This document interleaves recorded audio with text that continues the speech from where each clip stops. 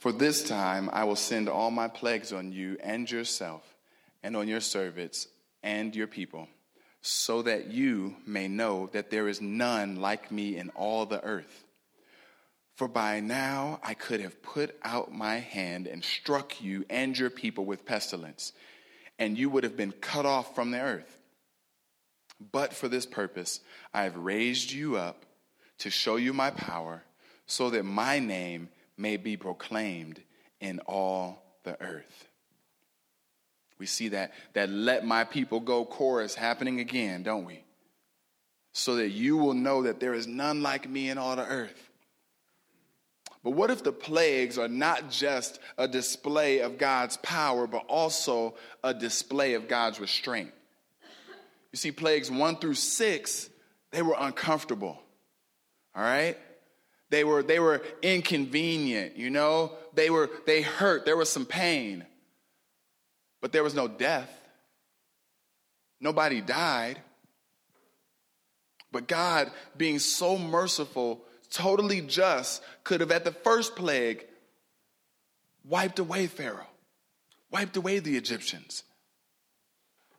What if this is also not just an example of his power, his ability to control the Nile, to control frogs, but an ability to show that he has great restraint as well? I think of a situation where I see myself kicking it with my son, or I'll see a dad and his son. All right, and you got a little elementary age son, and they're playing basketball. Dad's teaching them how to play. You know, they're playing a game. The son, has 9 points now. Dad has 2. And then the son gets a little arrogant, like, yeah, Dad, it's on. Watch this. I'm about to whoop you. And Dad just says, okay. Shoop, shoop, shoop, shoop, shoop, shoop, shoop. Game, Could the dad not have, in the very first moment, showed his power, crushed his son, 10-zip? No. He had the power all along. But in that moment, he restrained it for a certain purpose. You see, God is showing us the same here. That, man, don't get it twisted, Pharaoh. In the blink of an eye, I could have struck all of your people and you've been gone. But my mercy is also displayed even in my power. Getting a beautiful example of God's restraint. So as we continue to read on, in verse 17, but also I want you to know the extent that God is trying to demonstrate this. He's not simply trying to demonstrate this to Pharaoh. It's not simply being demonstrated just to the people of Israel. Actually, this is an example that the Lord wants to fill the entire earth. So you'll see it's mentioned 3 different times. The scope of this lesson, the scope of this mercy, is not simply to just care for a small group. It's actually so that the whole world would get, I'm in charge of everything. Everything. And so now let us turn to verse 17. You're still exalting yourself against my people and will not let them go. Behold, about this time tomorrow I will cause very heavy hail to fall, such as never been in Egypt from the day it was founded until now. Now therefore send, get your livestock and all that you have in the field into safe shelter. For every man and beast that is in the field is not brought home will die. And when the hail will die when the hail falls on them. The NIV frames it a little bit differently. And most other translations don't just say hail as the ESV does. They actually say a hailstorm.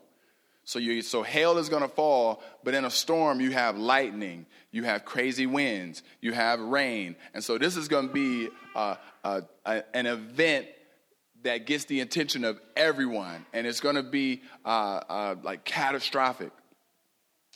But there's a little phrase in there that you'll miss if you just keep flowing past through the text. And that phrase is from the day it was founded until now. From the day it was founded to now. And we have a similar phrase to that in Detroit. It's called Detroit versus everybody. Detroit versus everybody. Now, this is a term that we use. It's a term of solidarity. You know, it's a term of unity. It's a term of like we all together. If nobody else rides with us, we all we got. But even in that term, even in that phrase, Detroit versus everybody, while there's unity in the phrase, there's also a hint of arrogance, you know? That we don't have any other allies but ourselves, and we don't need any other allies but ourselves. You know, I'm not necessarily dogging the phrase. I'm just pointing out a healthy critique of it. I actually like the phrase, but it's not without its drawbacks. And so while we think Detroit versus everybody can have a hint of arrogance, the Egyptians took it to the next level. They're saying, hey, we were the first people. All of history, if there's a mankind anywhere, it flowed from who we are. You want to start thinking about time? Time started with our people. So now, when Moses is saying these things, he's basically challenging their arrogance and say, you think you're all that? The God of all things is about to bring something even your people have never seen before. You think you know all things, you don't know about this storm that's coming. And let that just be a side note to all of us, that our culture can tempt us and can become a roadblock to the gospel in and of itself. You know, when I elevate how strong I am as a man, or I elevate my black culture, my white culture, my economic status, whatever it is, be careful of the potential that could be an obstacle to you fully experiencing and offering the gospel. But what God is trying to do in this situation, he's trying to say, hey, Pharaoh, you got a list of different gods. You think you're one of them. I'm trying to paint a new equation. It's actually God versus everybody. Now, what are you going to choose? But what's crazy in this entire ordeal is that this God, who is all-powerful, almighty, actually doesn't just let the hailstorm fall on him. See, that's Leon's approach. You're not kind to me. You rejecting me. You dogging me. Cool. Let the hail hit him. You know? That's how I'm just telling you the wickedness of my heart. But God doesn't do that. He actually gives the man who is his enemy, has his people in bondage, a warning. He gives them a warning. He says in verse 20, then whoever feared the Lord among the servants of Pharaoh hurried his slaves and his livestock into the houses, but whoever did not pay attention to the word of the Lord left his slaves and his livestock in the field. Then the Lord said to Moses, stretch out your hand towards heaven, so that there may be hail in all the land of Egypt, on man and beast, and every plant in the field, in the land of Egypt. Then Moses stretched out his staff towards heaven, and the Lord sent thunder and hail, and fire ran down to the earth. And the Lord rained hail upon the land of Egypt. There was hail and fire flashing continually in the midst of the hail, very heavy hail, such as had never been in all the land of Egypt since it became a nation. The hail struck down everything that was in the field in all the land of Egypt, both man and beast. And the hail struck down every plant of the field and broke every tree of the field. Only in the land of Goshen, where the people of Israel were, was there no hail. Was there no hail? I want to go back because at this point, we might be fooled because we saw in verse 20 this phrase that says, feared the word of the Lord. Feared the word of the Lord. And so we might begin to think that, oh, the Egyptians are coming around and ready to delight in God. But I tried to put up a phrase that shows the difference, okay? There's feared the word of the Lord, then there is feared the Lord. Now, the difference is pretty key, all right? Because you gotta be pretty much a fool or a dummy, and I don't call people that too often. You gotta be a fool or a dummy if you don't believe that the plagues exist. All right? If you're an Egyptian and you don't believe the plagues exist, and you've seen frogs all over your bed, flies on your face, and then you're looking at the guy from, the Hebrew right across the street from you, and he's sitting clean, If you don't believe that exists, something wrong. So now you have a people who've gone through this, and they get a warning. And they say, great, okay, you know what? The next one is coming, and it's going to tear up stuff. It's going to wreak havoc on me, on the crops, on the cattle. So this is what I'm going to do. I'm going to go get all my cows, and I'm going to bring them in. Because he's shown 6 other times that what he says he's going to do, he'll do. So on the 7th time, I'm going to do it. I'm going to bring my cattle in. Now, while I have my investment under this shelter, I have it protected, what do? Do I begin to worship? Do I begin to submit to a holy God? Or do I wait until the storm passes over? You see, this is not a heart change of the people where they now say, yeah, we fear the word of the Lord because he's our Savior. No, these are people who simply believe pain is coming and do what they need to avoid the pain. But they wait patiently until the storm blows over. My friend, if you are a person who says, man, I know that there's a God, but there's so many ways. Or yeah, I know that there's a God, but I got burned a long time ago in a church, and if there was a real God, he wouldn't let that happen.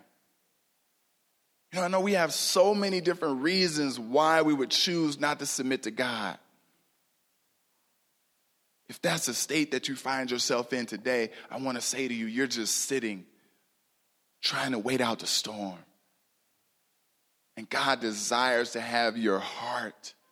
He desires a loving relationship with you, to give you purpose. But some of us choose some other ways because we know we love Jesus. Sometimes we can dismiss points like this. Like this point is specifically focused on hard-hearted people who don't love God that are waiting for this painful hailstorm to pass. Okay? They realize that it's going to cause them pain and they seek to avoid it. But we as believers can sometimes begin to find ourselves adapting some of those same mindsets. We're like, man, I love you dearly, Jesus. I believe you are my Savior. But I got this area that I don't know if I want to let go yet. So I'll take the pain that it may cause others. I'll even take the pain that it may cause myself. And I'll let that storm pass because I don't want to fully give it unto you. I don't want to let you worship. I don't want to worship you in that way. I personally had experience like that. I didn't realize it, and not many of you guys know it, or maybe most of you do. My name is Leon Ramon Stevenson III. So my father is the second, and we had an extremely rocky time in our life. It wasn't rocky in the sense that we were very argumentative or anything like that. It was just rocky in the sense that he wasn't there. And so I would see him being present, doing different things, but that didn't bear fruit in him being involved in my life. And that void created a pain. That void created an anger. And so it got to a point where I wrestled with, like, forever, as far back as I can remember, I wanted every one of my kids to be named Leon.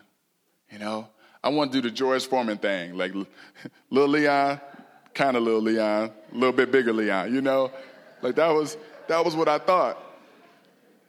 But this like anger inside of me had me to the point where I'm like, I don't want anything to do with his name. None of my kids should have his name.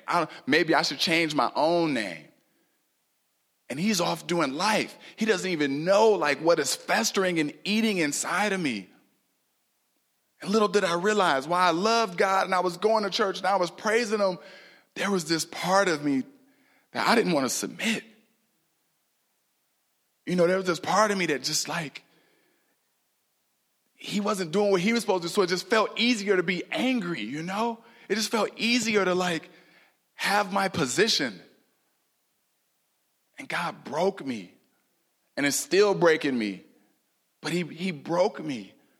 And I realized like, man, this was before my father even came to faith. I realized that I was sinning against a holy God who was trying to grab my heart, wanting to relieve me of it, and I just didn't want to let it go. And whatever pain that it was causing me or my relationships, I was cool with. Family, don't miss this bigger picture. God doesn't simply just want us to acknowledge that he does stuff. Doesn't simply want like the Egyptians here to acknowledge that he could bring pain and them ignore it. He wanted them to turn their hearts and worship him. Let that worship extend to every area of our life if you're a believer. If you're not a believer, don't be fooled. Trying to avoid pain is a horrible way to live the rest of your life. And so I want to give us a sense of some of the some of what it looks like to be in a hailstorm. Got some pretty pictures for us here. Yeah. So even today, like I think it was 2008, there was a hailstorm in a place that killed 350, 400 people. I mean, can you imagine an 8-ball? You drop an 8-ball on my head from that balcony, I'm mad. Drop it from the top of a building, I might kill you. I mean, like these are the types of things that could, I mean, just as the text says, kill you. Kill you. And so it's a glimpse into what people were trying to avoid and a glimpse into the power of God. So then we have more verses that give us insight into the heart of Pharaoh. Verse 27 says this, "Then Pharaoh sent and called Moses and Aaron and said to them, 'This time I have sinned. The Lord is in the right, and I and my people are in the wrong. Plead with the Lord, for there has been enough of God's thunder and hail. I will let you go, and you shall stay no longer.' Moses said to him, 'As soon as I have gone out of the city, I will stretch out my hands to the Lord. The thunder will cease, and there will be no more hail, so you may know that the earth is the Lord's. But as for you and your servants, I know that you do not fear the Lord God.'" Fear the Lord God. I'm come right back to this, but the Lord's put on my heart to make sure I say that now the relationship between my father and I is absolutely amazing. It's tighter than it's ever been, and he is one of our biggest champions. So sorry I didn't put that in there before, but sometime. But it doesn't always work out like that. Doesn't always work out like that. And the Lord was working on me way before my dad got saved. So, okay, sorry. Back to the point. So we see in verse 27, "This time I have sinned. The Lord is in the right." Okay? So it may make you think, like I thought the very first time I read this, like finally, Pharaoh's breaking. Look, he said the one term that every reformed person wants to hear, sin. You know, like here we go. Finally, here goes Pharaoh. But the context of the word matters. Okay? Because your context means that you have, with almost all of our words in the English language, a word can have multiple meanings. Okay? And the context determines which meaning. And so let's look at a couple of verses that will help us to understand the context. All right? 1 Samuel 19:4 says this. And this is when Jonathan Saul's son. He's talking with David, the king, and the king desires to hurt. He desires to kill David because David's going to be his successor. And Jonathan says this in verse 4. And Jonathan spoke well of David to Saul his father and said to him, let not the king sin against his servant David, because he has not sinned against you, and because his deeds have brought good to you. So see, sinning here is against someone, is referred to an unkind action or abusing the person, okay? But let's go to probably the most famous example of this, which takes place in Matthew 27, and it's that with Judas Iscariot. The most famous use of the term sin in this context of abusing or wronging someone, not necessarily a repentant heart submitting to God. Matthew 27, 3-4, it says this. Then when Judas, his betrayer, and Judas, for those that don't know, he was a man that was among Jesus Christ's intimate circle. And yet he betrayed Jesus and ultimately was a guide to help lead Jesus to the cross, to his death. Then when Judas, his betrayer, saw that Jesus was condemned, he changed his mind and brought back the 30 pieces of silver to the chief priests and elders, saying, I have what? Sinned by betraying innocent blood.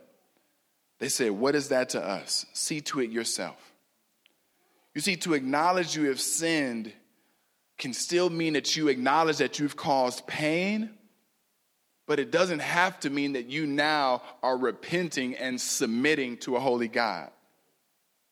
This brother named Lee, who's a pastor in Lincoln, he has this blog that I was connected with, and he showed kind of like some different ways that we see apologies take place in society, all right? Some different ways that we take, instead of repenting, we try to apologize and dull what God truly intends for us to do. And so here's a few different types of apologies. We have a sports apology that takes place. There was a guy named Mark McGwire. He was pretty successful baseball guy, and then he got caught using an illegal substance. And he said this. He said, I wish I had never touched steroids. It was foolish and it was a mistake. I truly apologize. Looking back, I wish I had never played during the steroid era. You see, the apology is for being in the wrong era. It's not fully what I used. If I would have played in a different time, trust me, we wouldn't even be here. Is that real repentance? No. We had a homie named Tiger Woods. Tiger Woods, y'all. And then he says, for all of those who have supported me over the years, I offer my profound apology. Okay. So what about those who didn't support you? Is it okay to lie to my critics? Is my apology just to a narrow scope of people? Do you see the way that sin can begin to have us distort truly what repentance is? Continue on, please. There's the diminished apology. Okay, I did something wrong. Well, maybe it would have been better to do what you're suggesting. I'll probably just try that next time. Not a real repentance. And then there's that political apology of, I'm sorry that my words caused you harm. And spouses know that a lot. Because spouses are getting that argument and y'all going at it. And then you can't just be a jerk and not apologize at all. So you're like, I'm sorry that what I said made you feel that way. AKA, I meant what I said, but I'm sorry you hurting about it. You see, family, we can begin to lie and believe that we're actually repenting when what we're doing is trying to color apologies in a way where we can still win. But what does true repentance look like? True repentance has three components within it. And it doesn't always happen in this order, but it has three components within it. Component number one is an acknowledgement of a holy God. Because if we're talking about sin, then you got to know what holiness is. Okay? Sin is missing the mark. Then what's the mark? The mark is a holy God. So we have to understand who is this holy God? Then in understanding who he is, we understand how we've missed the mark. Okay? So we acknowledge a holy God. Then we acknowledge our sin. We acknowledge how we are not reflecting that of who you are. And in understanding that, we turn from that behavior, from that emotional experience. We turn from that mindset. We turn and try to choose God's way. That is what repentance looks like. And so we see an image of that all throughout Scripture, but specifically in Psalm 51. And I don't have the time to read the whole thing, but I encourage you this week, read the whole thing. But starting in verse 3, and as David writes this, we're talking about a man who's done maybe two of the most heinous sins that any of us in here could imagine. I mean, he's had a man killed, so you would call him a murderer, and he also slept with somebody that wasn't his wife. Adultery. So how does he write these words in Psalm 51? Verse 3 he says, "For I know my transgressions and my sin is ever before me. Against you and only you have I sinned." How does a guy who's experienced sin with other people say no? Against you I've sinned, God, because he recognizes that my mark ain't nobody in here. The first person that I've sinned against is a holy God. That's the mark that I've missed first and foremost. We'll see all throughout even the Psalms, his heart to connect with other people. But first and foremost, we sin against a holy God. Against you and you only have I sinned and done what is evil in your sight, so that you may be justified in your words and blameless in your judgment. There's then an acknowledgement now, because I recognize that I have sinned, I need help. Jump down to verse 10. "Create in me a clean heart, O God, and renew a right spirit within me." You know what this is saying? God, I recognize that I'm not in this area. I've sinned against you. I need you to do something in me. I need you to do something in me. I need you to do something in me. And it's this posture of, I'm going to keep saying it until you do something, because you got to do something in me. Let's continue on. He even unpacks it more in verse 16. Why? Because you will not delight in my sacrifice. You got to do something in me. I can't just go out and earn your favor by doing some good works. Or I would give it to you, but you will not be pleased with it. See, what God constantly wants is a broken, contrite heart. And I can stand with you and say, I've been in places where I haven't wanted to give him that, but I knew I needed to. So I kept asking, I don't feel like it, Lord. I don't want to, Lord, but will you help change my heart, Lord? I can't stand him right now, Lord. Look at the pain that he's caused in my life. Look at my history. Look at all the things that could have been, but I know I should love him. Look at all the drama, all the destruction. But you said that you've forgiven me of much. So help me to forgive as you've forgiven me, even when I don't feel like it. Family, this is real. I know that you guys some of us in here are in this state. But it's a continual prayer of, Lord, I need you to grab my heart. Because my sacrifices, it's just not what's pleasing to you ultimately. Ultimately, Verse 17, the sacrifices of God are a broken spirit, a broken and contrite heart. Family, we want this. And if you leave this room, leave understanding the beauty of repentance. And I'll just say this, you know when a person begins to experience repentance because you don't necessarily need people to prompt you that you need to get right with God. You see, in our earlier stages of walking with the Lord, there's this list of okay, I used to cuss, and then I used to do this, I used to do it. So you get your top 5, you know what I'm saying? Everybody got their top 5 rap songs, top 5 movies, you get your top 5 sins, and you're okay, these are clear. Everybody know these about me. Okay, God, I get that. So that's level 1. But then when the Lord grabs your heart, you start to realize there's a level 2 and a level 3 and a level, and it doesn't stop.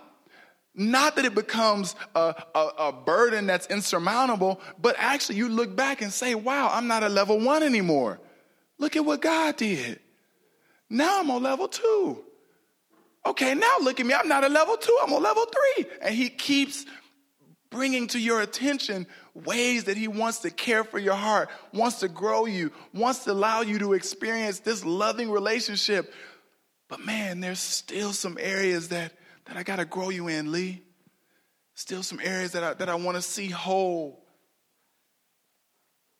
And so I also want to encourage you. That's one of the healthy components of being in discipleship too. Because sometimes you deceive yourself. And I'll be honest, I'm thankful for men in my life. Because I'll be talking and I'll be sharing an experience that I had with Rebecca. And they're like, tell me more about that. Okay, tell me more. Did you just say you said what to her?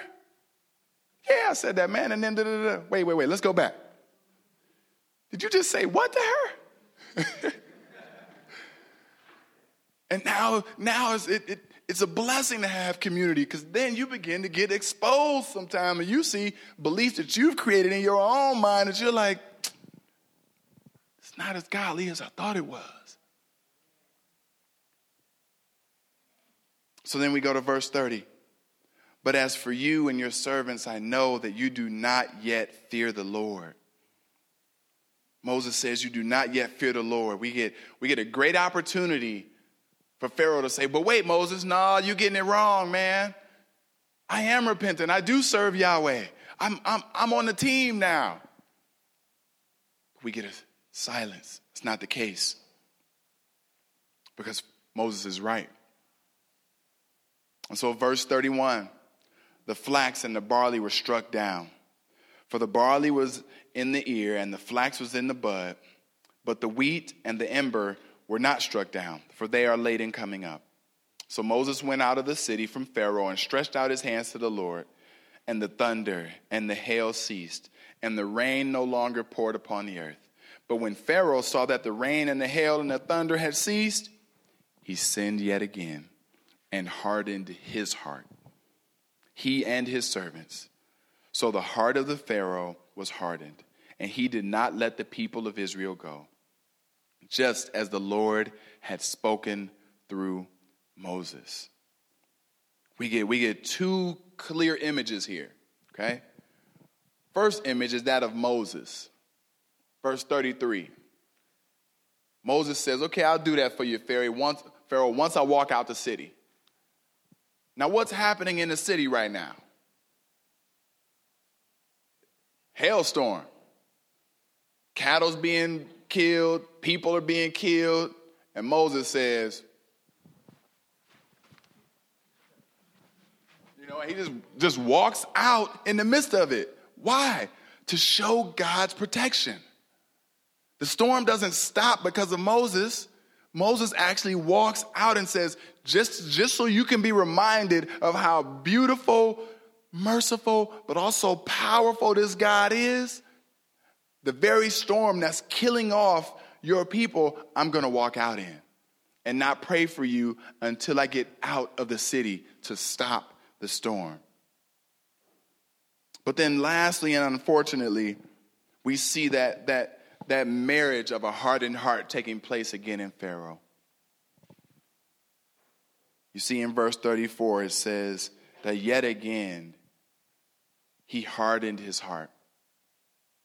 You know, he held out, waited till the storm blew over, and now finds himself right back in that same position. Yeah, he escaped the pain, but for how long? Still not submitting to a beautiful, holy, loving God. And I pray that none of us would find ourselves in that same position. Choose today to submit to a God who wants a loving, passionate relationship with you. And if you have, give him your all. That's what he wants. It's God versus everything. I want to leave you with this last example, because as I was studying the scriptures, I just felt like the Lord was really wanted us to get that sense of repentance and truly what it is and what it is not. Because some of those examples that we listed, that sports apology, political, some of us are like, I said that last week. And I get it. But now let our hearts change. I want to leave you with this illustration that Paul Lee puts in a book that he has, a book of illustrations. It says, at 19, Al Johnson joined 2 other men in robbing a Kansas bank. The case was closed by police after 2 other convicts were killed in an auto crash and mistakenly identified by bank officials as the robbers. Al felt sure that he would never be caught again. He married a Christian girl and pretended to be a Christian before her. She knew nothing of his past crime. Then someone sent him a tract in the mail titled God's Plan of Salvation. Reading it, he noticed that one of the Bible verses says, "Whosoever shall call on the name of the Lord shall be saved." The realization struck that salvation was indeed for him. He could be forgiven and his conscience set free. He knelt in prayer and he accepted Christ. His life changed. He stopped a lifelong habit of lying, and after much thought and prayer, he confessed his crime. His confession made television newscasts and newspaper headlines all over Canada. Under a Kansas statute of limitations, though, he was set free, although he chose to repay his share of the stolen funds to the bank. Today, Al Johnson is the manager of a service station, the father of 3 admiring children, and an outstanding Christian layman. Why do I lift up that example? I lift it up, family, because God desires a heart of repentance from us. And what Satan wants to do is tempt us to think about all of the effects that are going to take place if we choose to live this repentant lifestyle, okay? But you don't know my past. But you don't know all the new drama that's going to happen if I live a repentant lifestyle in the way that God truly wants me to now live. I got to be a different son. I got to be a different father. I got to be a different mother if I live the way this God wants me to live. And I'm trying to tell you, it's worth it. It's worth it. So as the worship team comes forward, will you pray with me? God, you are our great reward and treasure. And what you offer us is new life. And God, in you, we are redeemed. We are your sent people. But Lord, we have an opportunity to repent of past sin. Lord, the biggest opportunity is to enter into a relationship with who you are today. So for the person that's present that does not know you, Lord, would you do a work in their heart that they may say, I'm going to submit to a holy God. That I've been running for too long. And that I want, Lord, I don't know what the future looks like, but I want it to be with you leading me.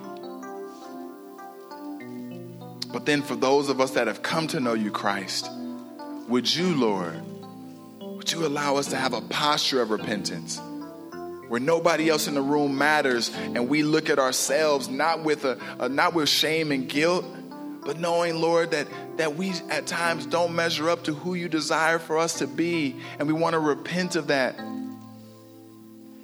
Because in doing so, Lord, you set us free.